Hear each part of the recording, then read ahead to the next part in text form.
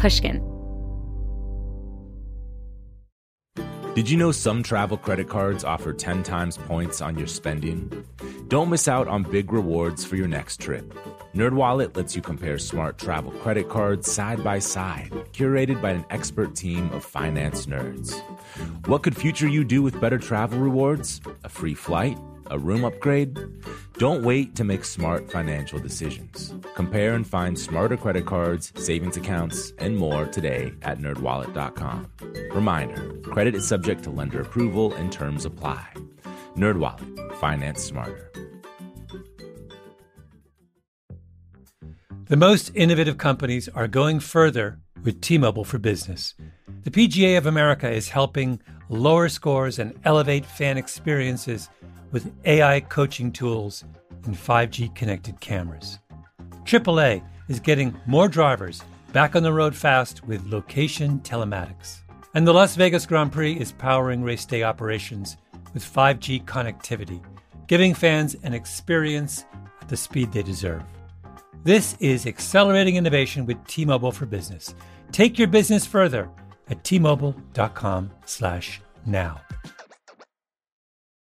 Whether this is her first Mother's Day or her 40th, she deserves more. Shop tons of stunning on-trend jewelry for every budget at Diamonds Direct. Diamond fashion jewelry, beautiful birthstones, everyday pearls starting at just $200. Commemorate the real loves of her life with a gorgeous pendant featuring the birthstone of the one who made her mom. This Mother's Day, Diamonds Direct is everything you need to say thank you. Diamonds Direct, your love, our passion. Online at diamondsdirect.com. Hey, Slight Changers, Maya here. My good friend, Dr. Laurie Santos, host of the Happiness Lab, asked me to join her on her show recently to do a live episode about the science of happiness and change. It was a really fun conversation with some listener questions at the end, and I wanted to share it with you all here. And some very exciting news. We'll be back in your feed with brand new episodes of A Slight Change of Plans every Monday starting October 11th. See you soon. One of my favorite parts of hosting this podcast is getting so many of your questions about how to stay happy. And one of the kinds of questions I keep getting over and over again, especially right now, is about happiness and change. Things like, how can we make changes that actually stick? Or how can we stay happy through hard life changes that come our way? Or how can we deal with the collective happiness changes that are happening in this transformative time that we're all going through in the midst of this pandemic? And so with all these questions, I thought it would be best if I called in an expert on change for this special bonus episode. And so I'm super excited to welcome back behavior change expert extraordinaire, host of one of my favorite new podcasts, A Slight Change of Plans, and my former student, Maya Shankar. It's so much fun to be here, Laurie. Great to see you. So you were back on the Happiness Lab a bit ago before. And the last time you were here on the Happiness Lab, we talked briefly about how you got interested in the psychology of change. And so I wonder if you'd quickly share that story again for me. I think it'll help listeners really understand how you got interested in the kind of like studying behavior change and how it's really affected you personally. So how did you get interested in change? Yeah, I definitely had a very formative experience with change. When I was 6 years old, I started playing the violin and I became so passionate about the instrument. And it very quickly became my goal to become a professional violinist. And so when I was 9 years old, I started studying at the Juilliard School of Music in New York. And when I was in high school, Itzhak Perlman, who's considered, one of the greatest violinists of our time, asked me to be his private violin student. And so I was on the speed train, Laurie, to becoming, hopefully, a professional violinist. And I would say all of my eggs were in that basket. I felt like my identity was first and foremost a violinist. And then when I was 15, I experienced a sudden hand injury that fully derailed my career and basically ended it overnight. And I was forced to reassess who I was. Up until that point, I had only seen myself as a violinist. Like if you had asked me who I was at that point, I would have said first that I was a violinist and second that I was Maya. And I just didn't know where to go from there because it felt like such a fixed part of who I was. And there's interesting research in cognitive science that talks about this phenomenon. It's called identity foreclosure. And it refers to the idea that in adolescence, certainly, but it can carry through into adulthood, we can get very settled in a very specific identity. And the consequence of that is it prevents us from having an exploratory frame of mind, from allowing ourselves to inhabit other spaces, other identities, other roles, and to pursue other passions. And I absolutely fell prey to identity foreclosure. It felt like I fully lost myself in the process. And, we can talk more about how my psychology has changed over this whole period of time. But the biggest lesson that I learned from that whole experience is that I had to see my identity as more malleable, as extending beyond any specific pursuit. And so this is so important. One of the reasons I love your story of change so much. I mean, one reason I love your story of change is that it brought you to my lab, and that's how we got to know each other. But it also shows just so many of these misconceptions that we have about identity and change and happiness, right?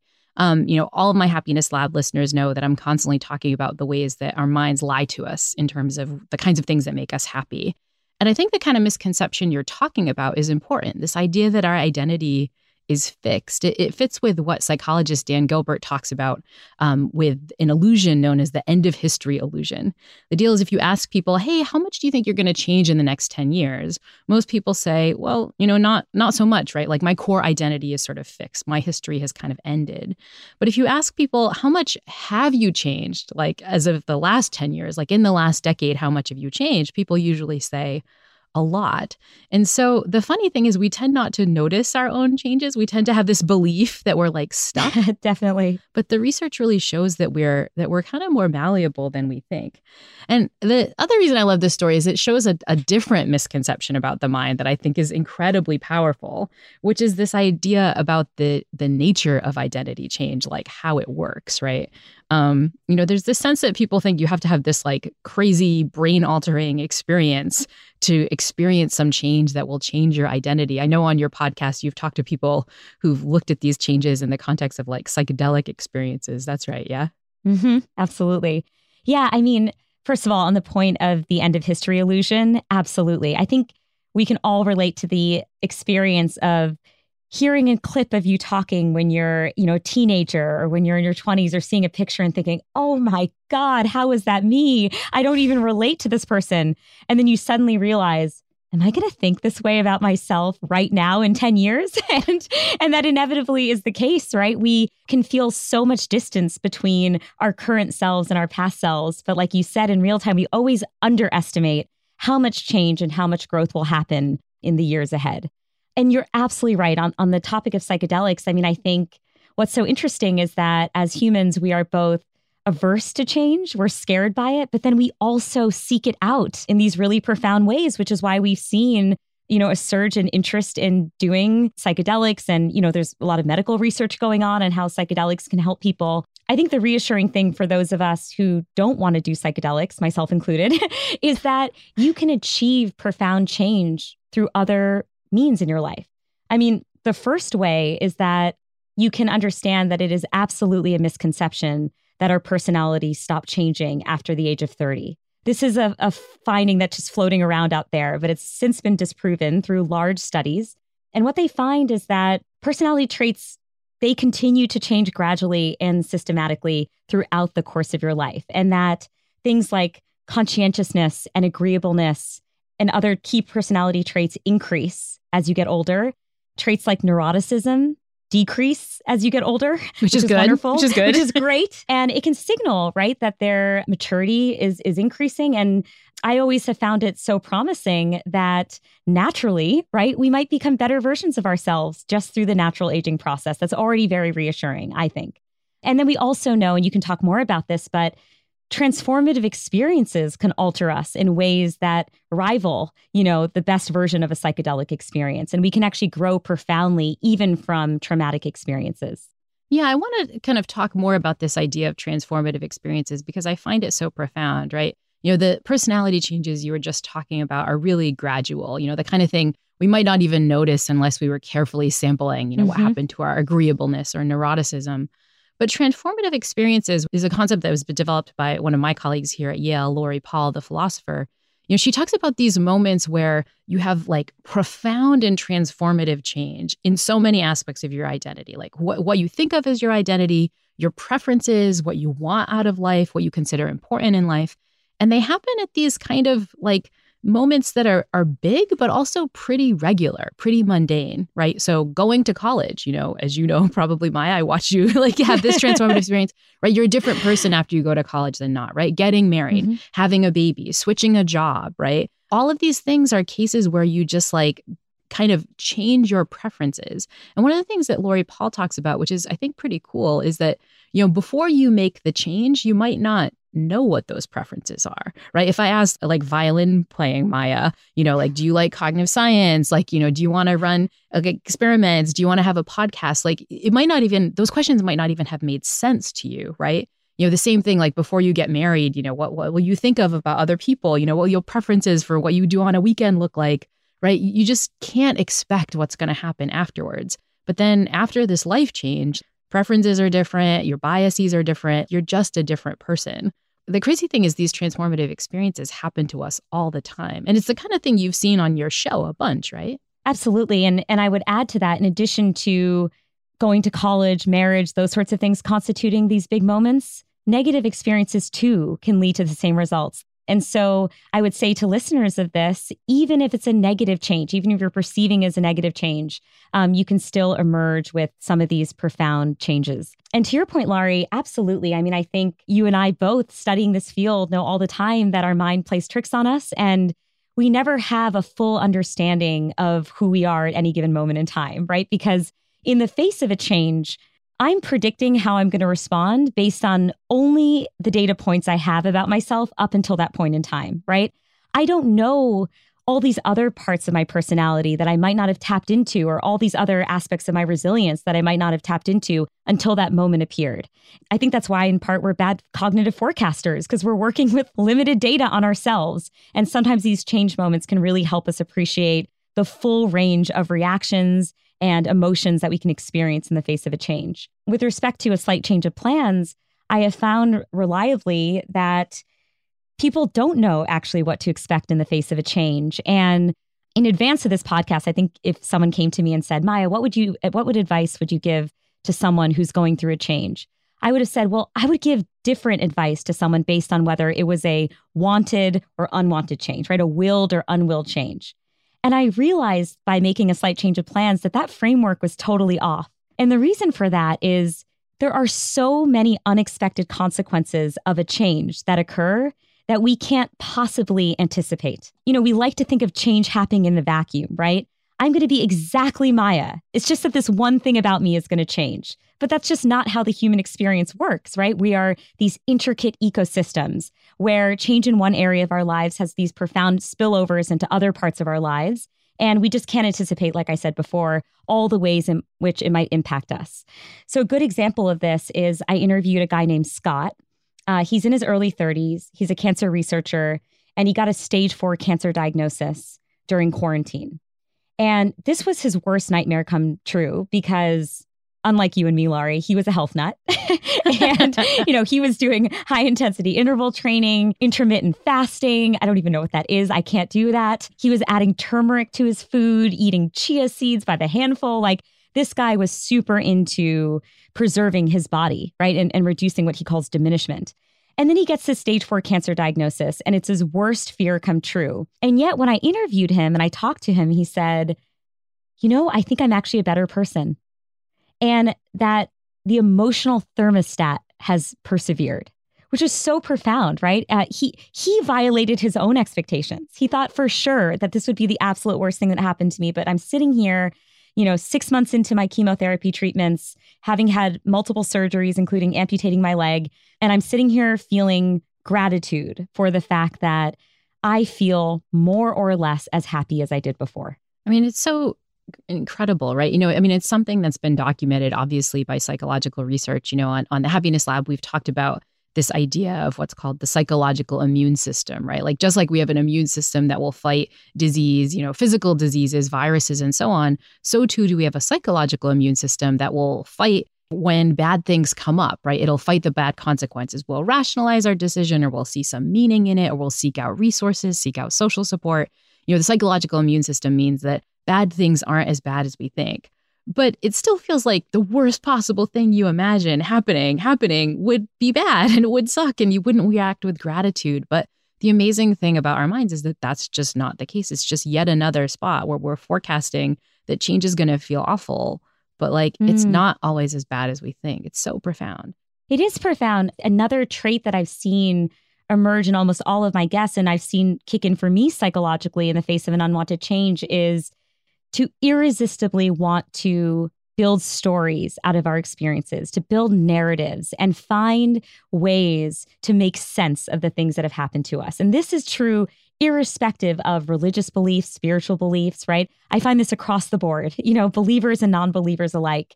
And, in talking with Scott, he was saying, I don't happen to believe things happen for a reason. I don't happen to have any, spiritual beliefs to guide me through this process. But in my mind, I almost need to justify this, right? I need to make sense of what is otherwise a fully random system.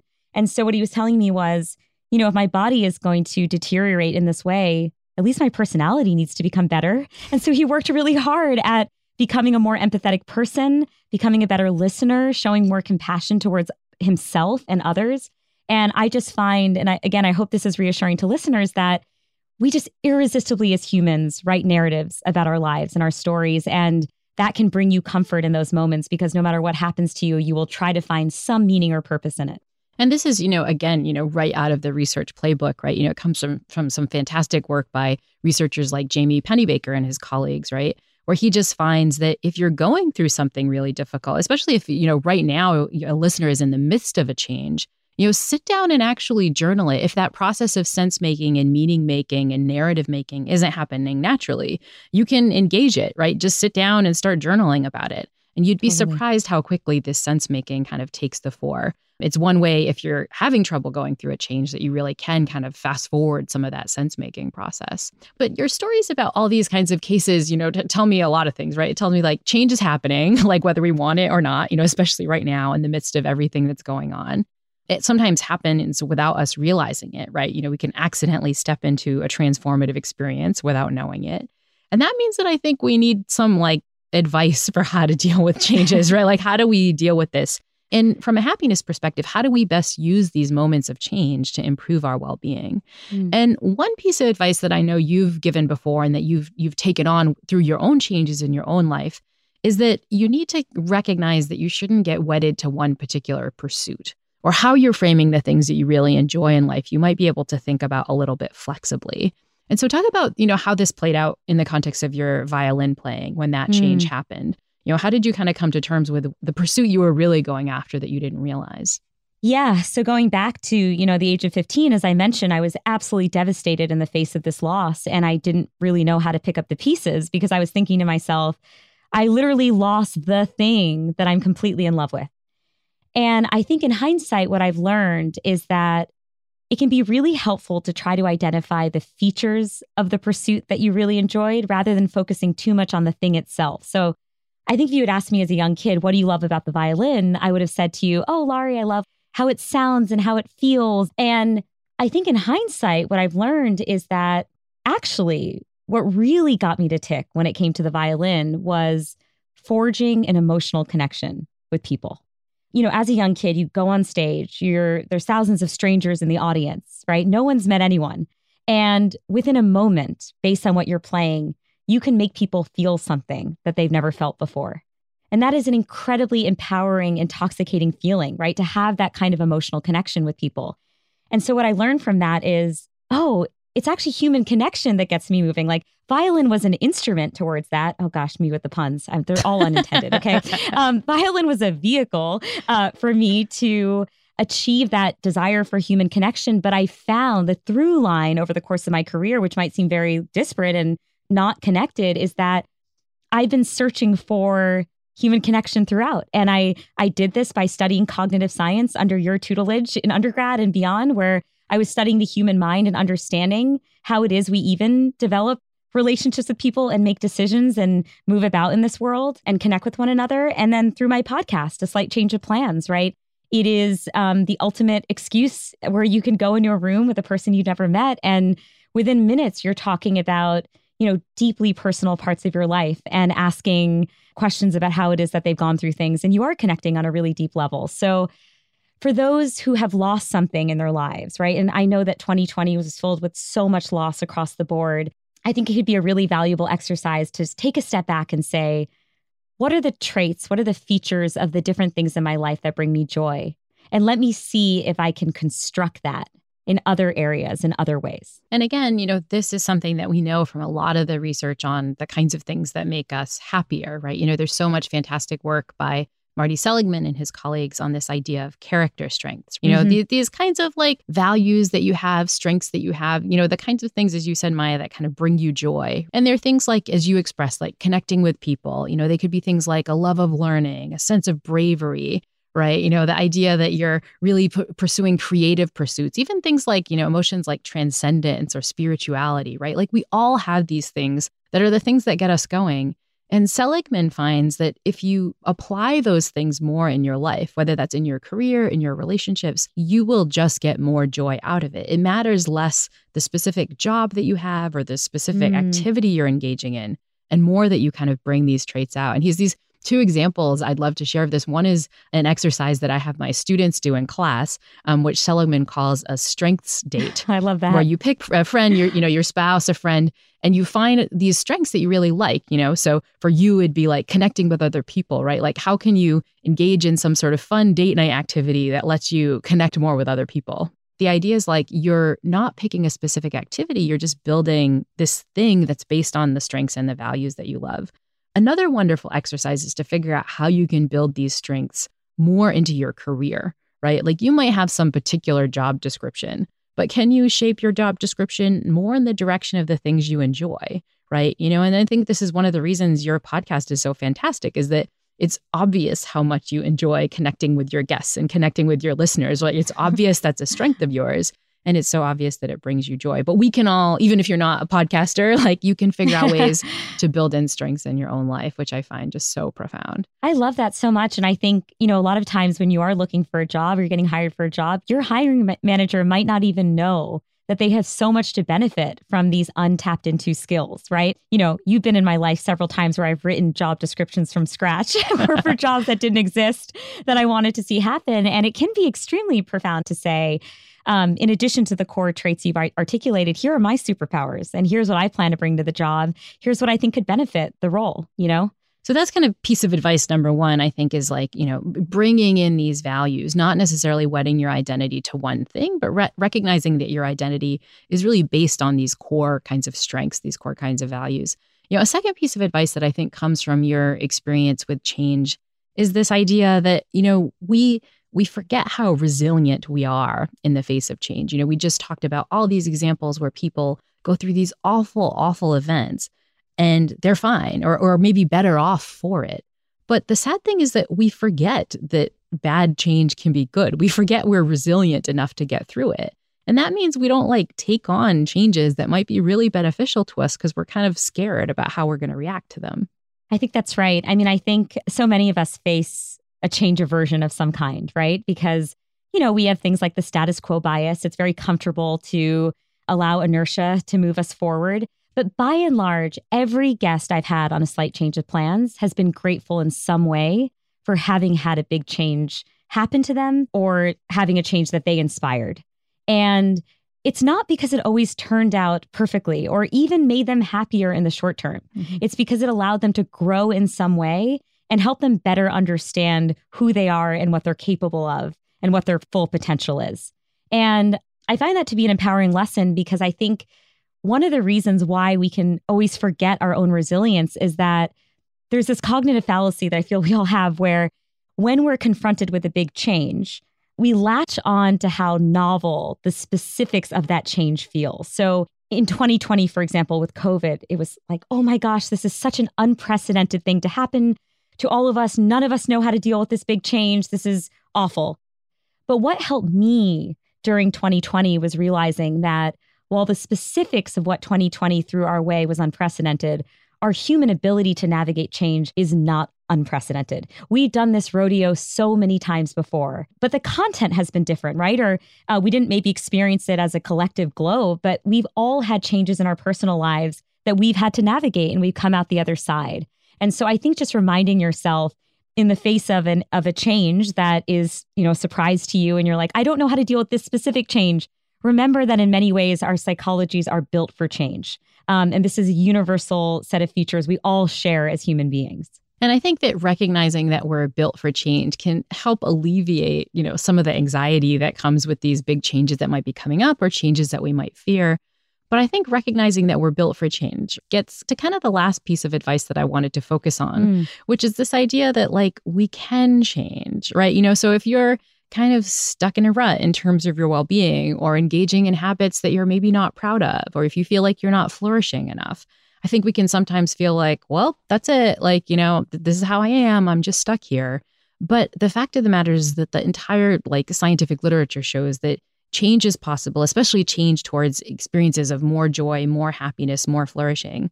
We can actually change more than we think, even though we don't realize it, right? Absolutely. Like you said, all of the research in psychology can help support this. There's also research in neuroscience showing just how plastic the brain remains over the course of our lives. And what I love about the Happiness Lab and what I love about happiness research is that it gives us so many tactical recommendations of how we can introduce this kind of positive change into our lives. My husband and I had a really challenging personal experience the other day. And I remember going to bed thinking, oh, this is such a shitty day. I hate this day. And my husband, Jimmy, said, we're going to write gratitude lists. And I was like, I don't want to. You're so begrudging in that moment, right? The last thing you want to do when you're in the throes of a bad change or whatnot is to commit to a gratitude list. But oh my gosh, you soften, by number 3 on that list.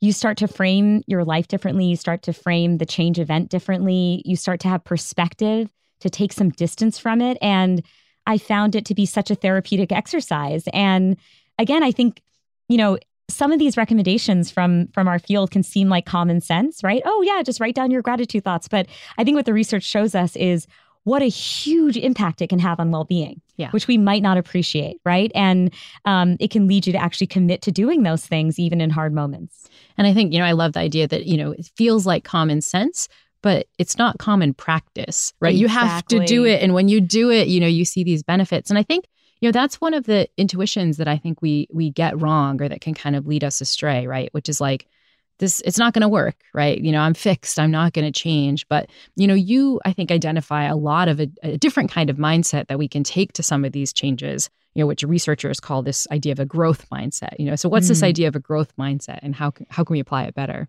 Yeah, the growth mindset refers to the idea that we should see our brains in the same way that we see our muscles, right? So we believe if we run around the track a certain number of times, our calf muscles will get stronger.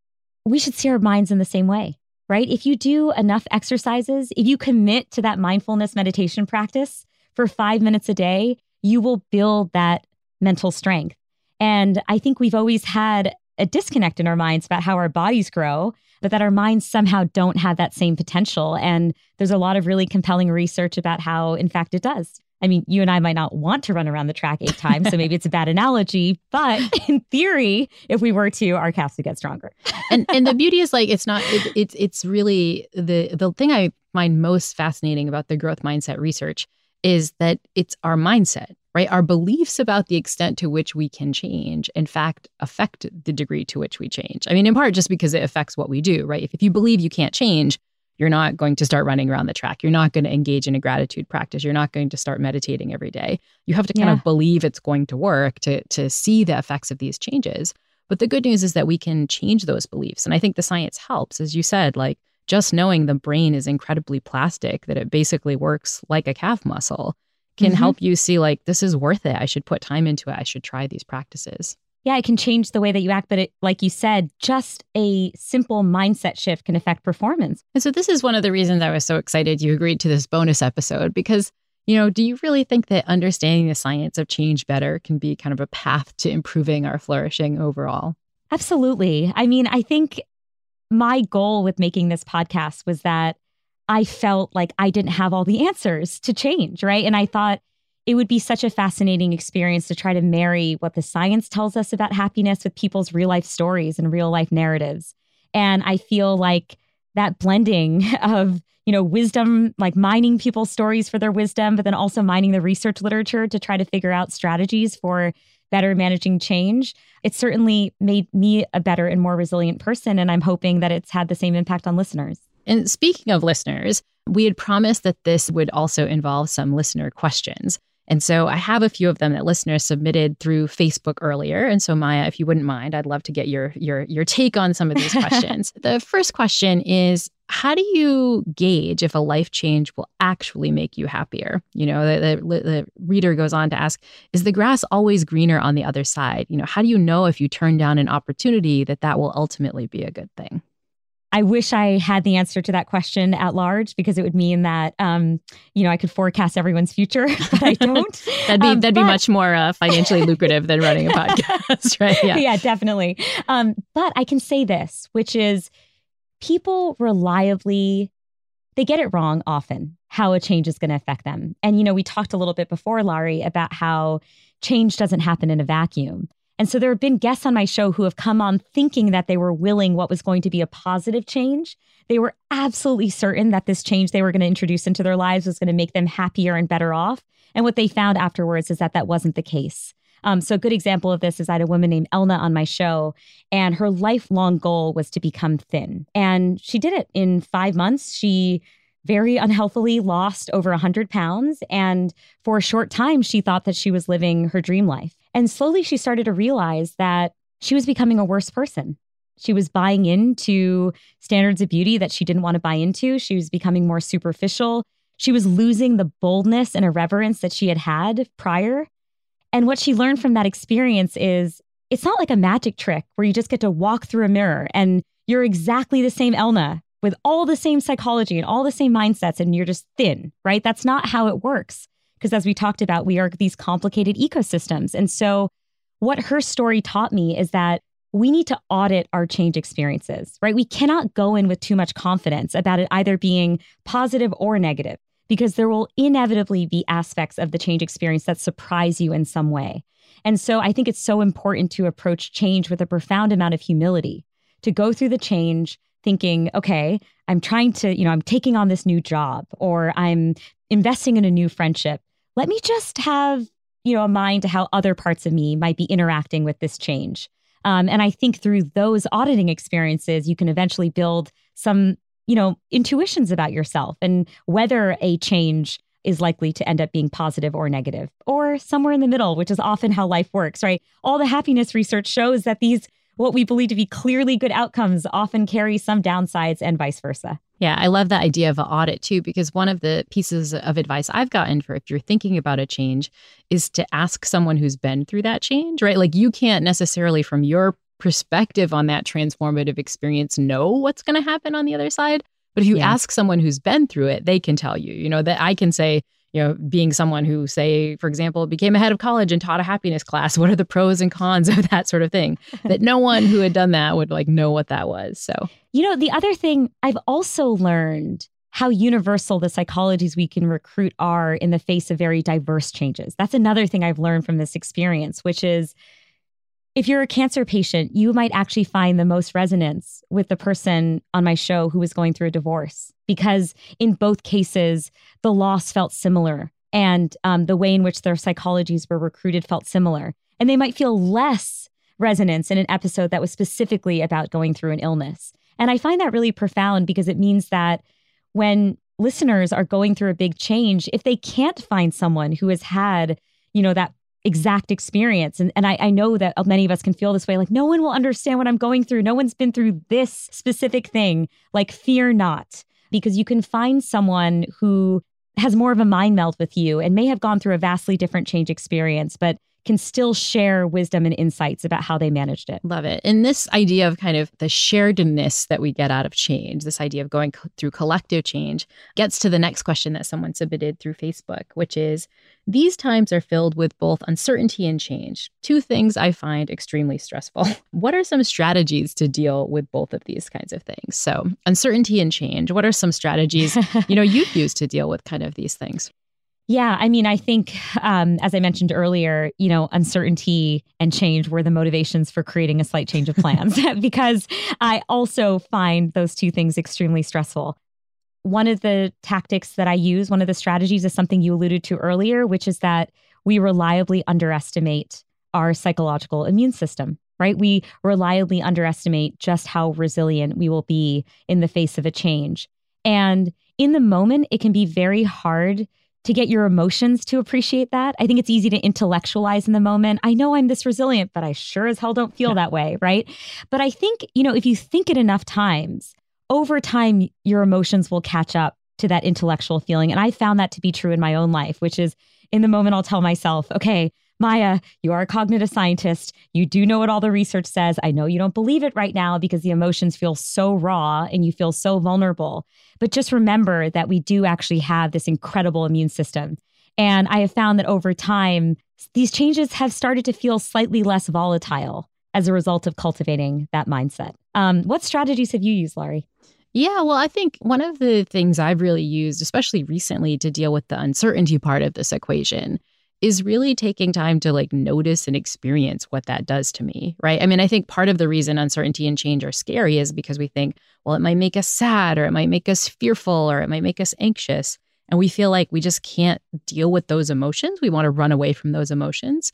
But, the research shows that if you just take time to accept those emotions, hang out with them for a while, maybe really just ride the wave. On our podcast, we talk a lot about urge surfing. So I'm just going to sit with this sadness, for a couple minutes, or I'm just going to sit with this anxiety for a couple minutes. It's not going to feel great, but the research tends to show that emotions work like a wave. It'll crest and kind of go up, but then it'll subside and go down and you'll get through it. And so counterintuitively, one of the ways I deal with the negative emotions that come with uncertainty and change is to really sit with them. And I've been, you were talking about, personal issues that you're going through. I have a really close friend who's going through a really scary health diagnosis right now that's come with a lot of uncertainty, a lot of fear for me. And I've really just done some quick meditations where I just sit with that and notice how it feels and kind of let it ride out. And oddly enough, you can get through negative emotions, and kind of sitting with them makes you realize actually, I'm strong enough to hang out with some sadness for a little bit. I'll be okay. And that for me has been incredibly powerful. Yeah, I love hearing that. And I'm so sorry about your friend. I absolutely think that's right. And the more you sit in negative emotions, the more they lose power over you. And that's the most powerful part of it all. I interviewed a guy named Ramsey for A Slight Change. And this guy, when he was 20, woke up with profound tinnitus. So a high-pitched, high-frequency ringing in his ear that has been permanent ever since. It is a permanent fixture of his life that every waking moment of every single day, he hears a blaring siren in his left ear. And he thought initially the antidote to this is a medical solution, right? How do I fix this? How do I fix this? And over time, he actually put what you've just said into practice, which is, let me be at peace with this sound. Let me embrace it. Let me reinterpret this sound as not an enemy that I'm trying to swing a baseball bat at, but as just a presence in my life that I acknowledge and I accept it. Sometimes I don't love it, but I don't hate it either. And that was actually his cure. His cure to his tinnitus did not have medical tones to it. It was a psychological shift in how he perceived this intrusive thing that had happened in his brain.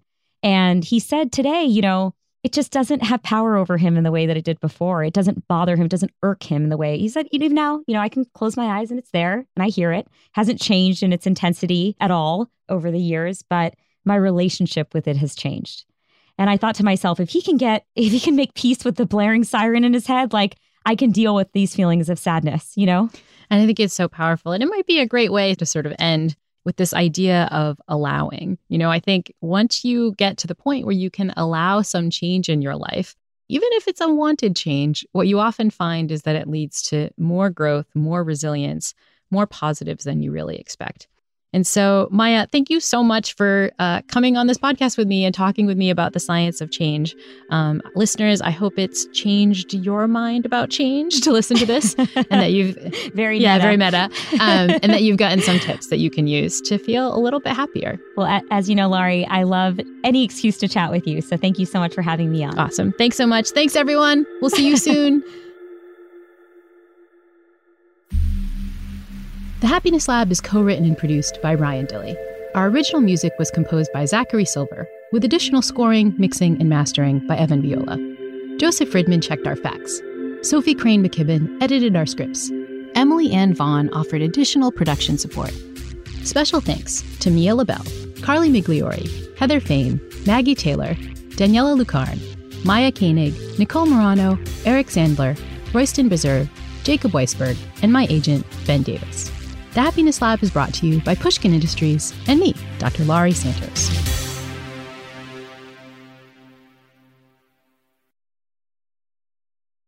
The tradition of breaking tradition continues with the return of the Unconventional Awards from T-Mobile for Business at Mobile World Congress. This is an event that celebrates innovators whose bold actions took their industries to new places. If that sounds like you and you're a T-Mobile for Business customer, enter today.